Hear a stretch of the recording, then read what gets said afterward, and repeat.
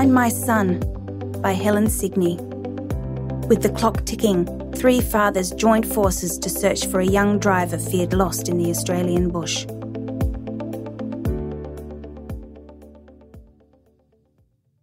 Sam Lethbridge squinted through the smudged windscreen of his white SUV as a light drizzle fell. The 17-year-old had spent the night with his mates in Wyoming on the Central Coast and was now making the 40-minute drive to his home in Lake Macquarie. It was 4:30 a.m. Life was good. Sam had passed his driving test in October and had owned his own car for 4 months, a small Hyundai iX35. And on Friday, he'd just signed up to a new electrical and air conditioning apprenticeship. After celebrating with friends, playing on the PlayStation and hanging out at McDonald's, he was heading home along the familiar road towards bed. A keen boxer, soccer player and gym goer, Sam was extremely fit. He never drank alcohol or took drugs. As he drove along the dark highway, he took a swig from the large bottle of water he always carried to stay hydrated.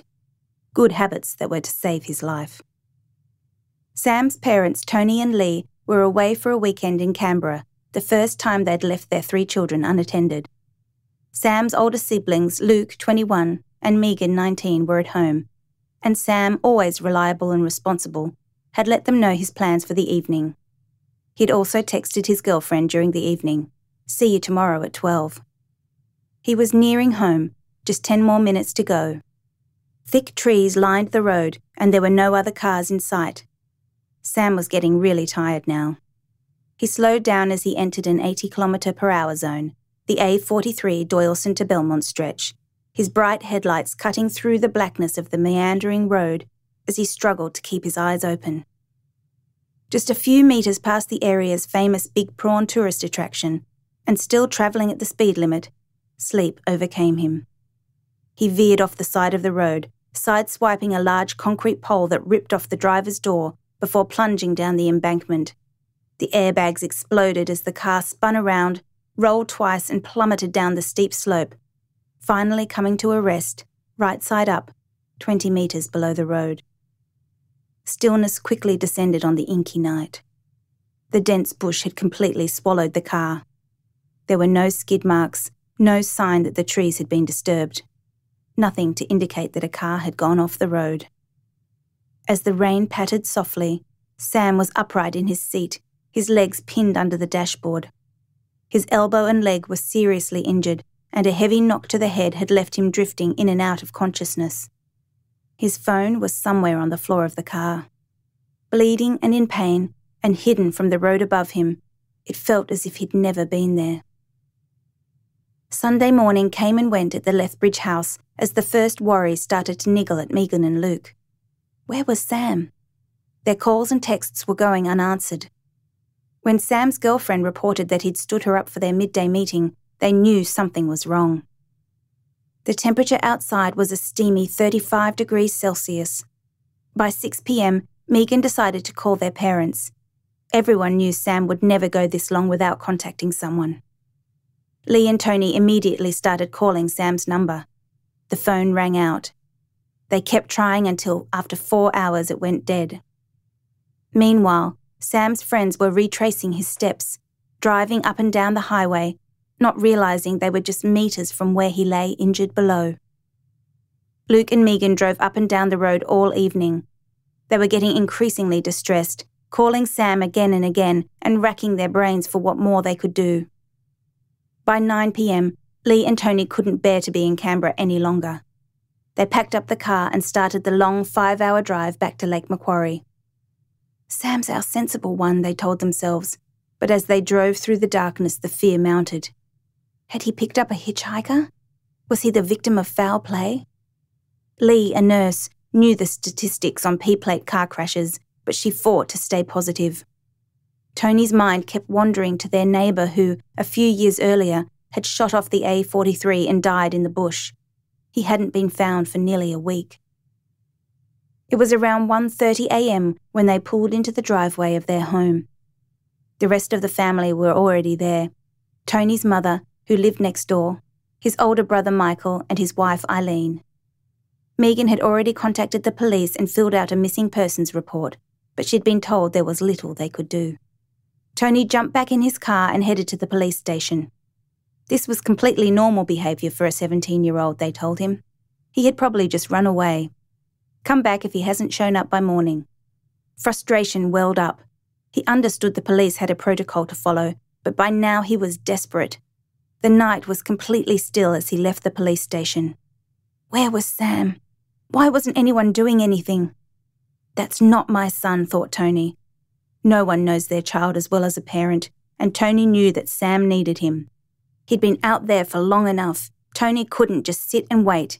He had to follow his gut instinct and find his son. He headed home to think. A former builder who now worked with his brother as a postman, he started to weigh the situation logically. There was only one way to search the dense bush. He needed an eye in the sky. Sam had now been missing for more than 24 hours. His injuries were severe. His femur was broken and the bone was sticking 10 centimetres out of his thigh. The only thing preventing him from bleeding to death was the pressure of the dashboard which was pressing on his legs. He'd hit his head and had fractures and dislocations all over his body.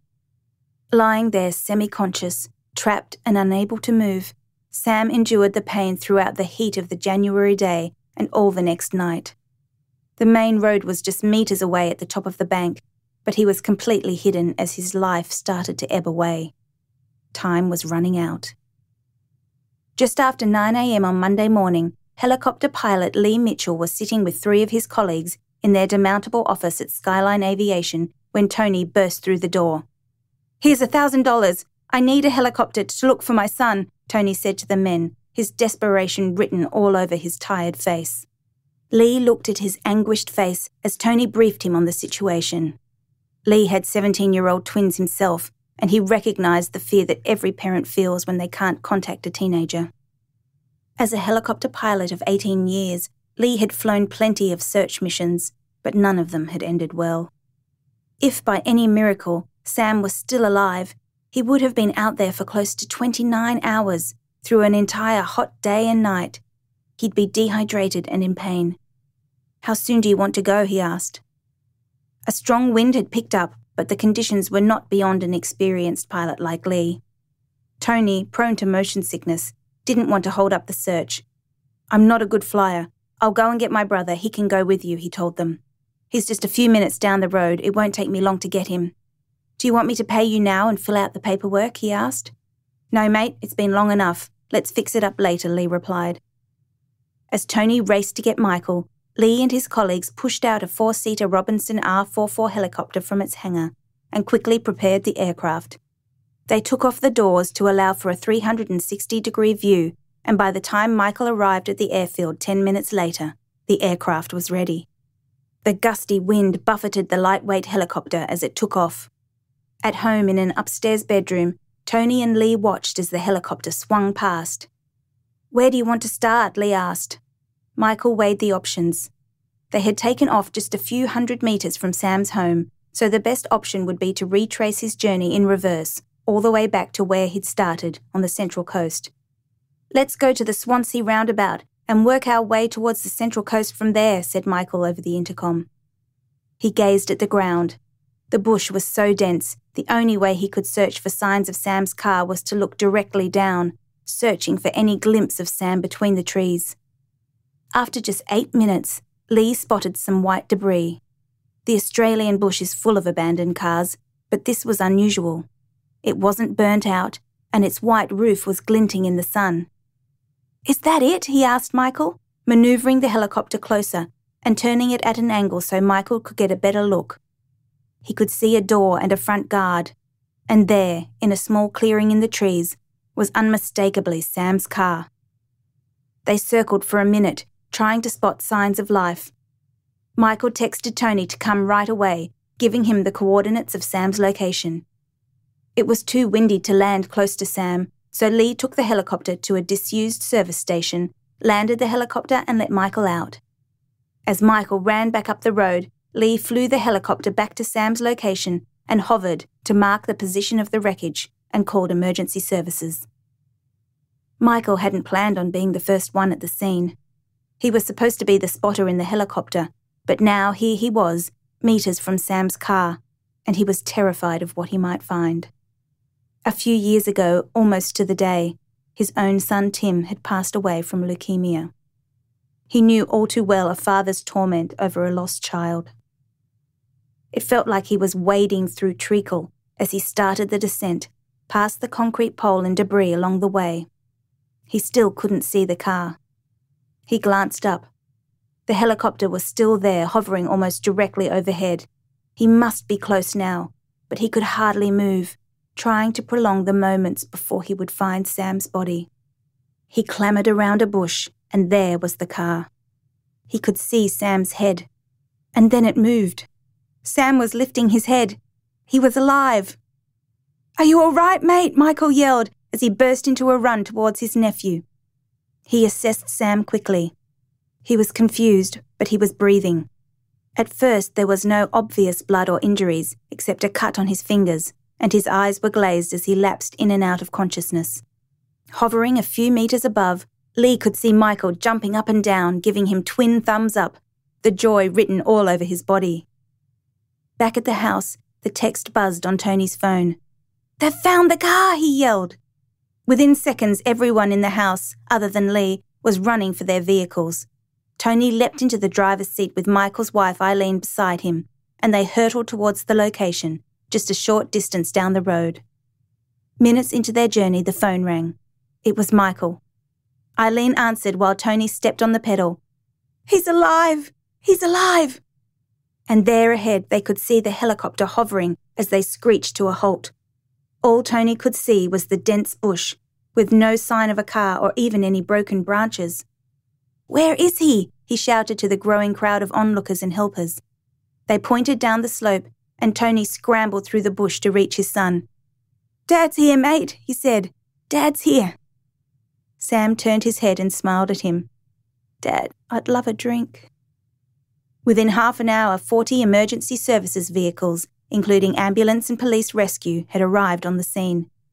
It took 1.5 hours for them to stabilise the car from slipping further down the slope, remove the roof so they could access Sam, and slide him out through the back.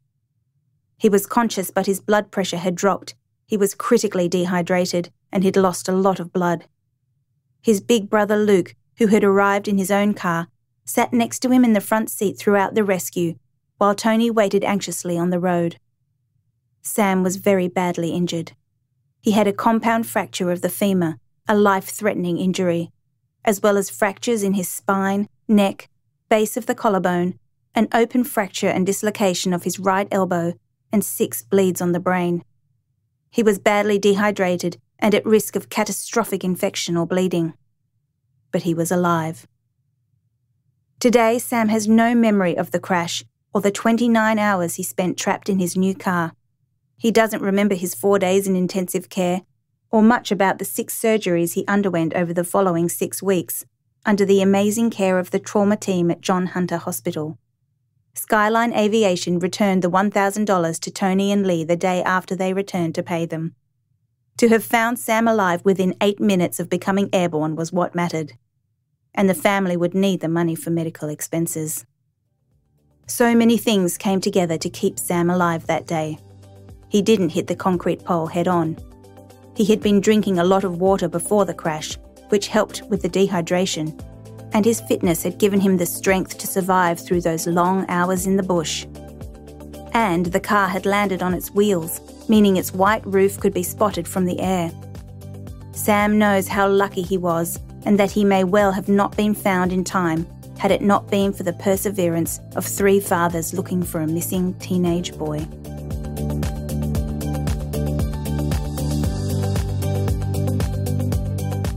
For more RD Talks, visit readersdigest.com.au. Brought to you by Reader's Digest Australia.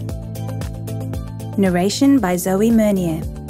Sound production by Ricky Price.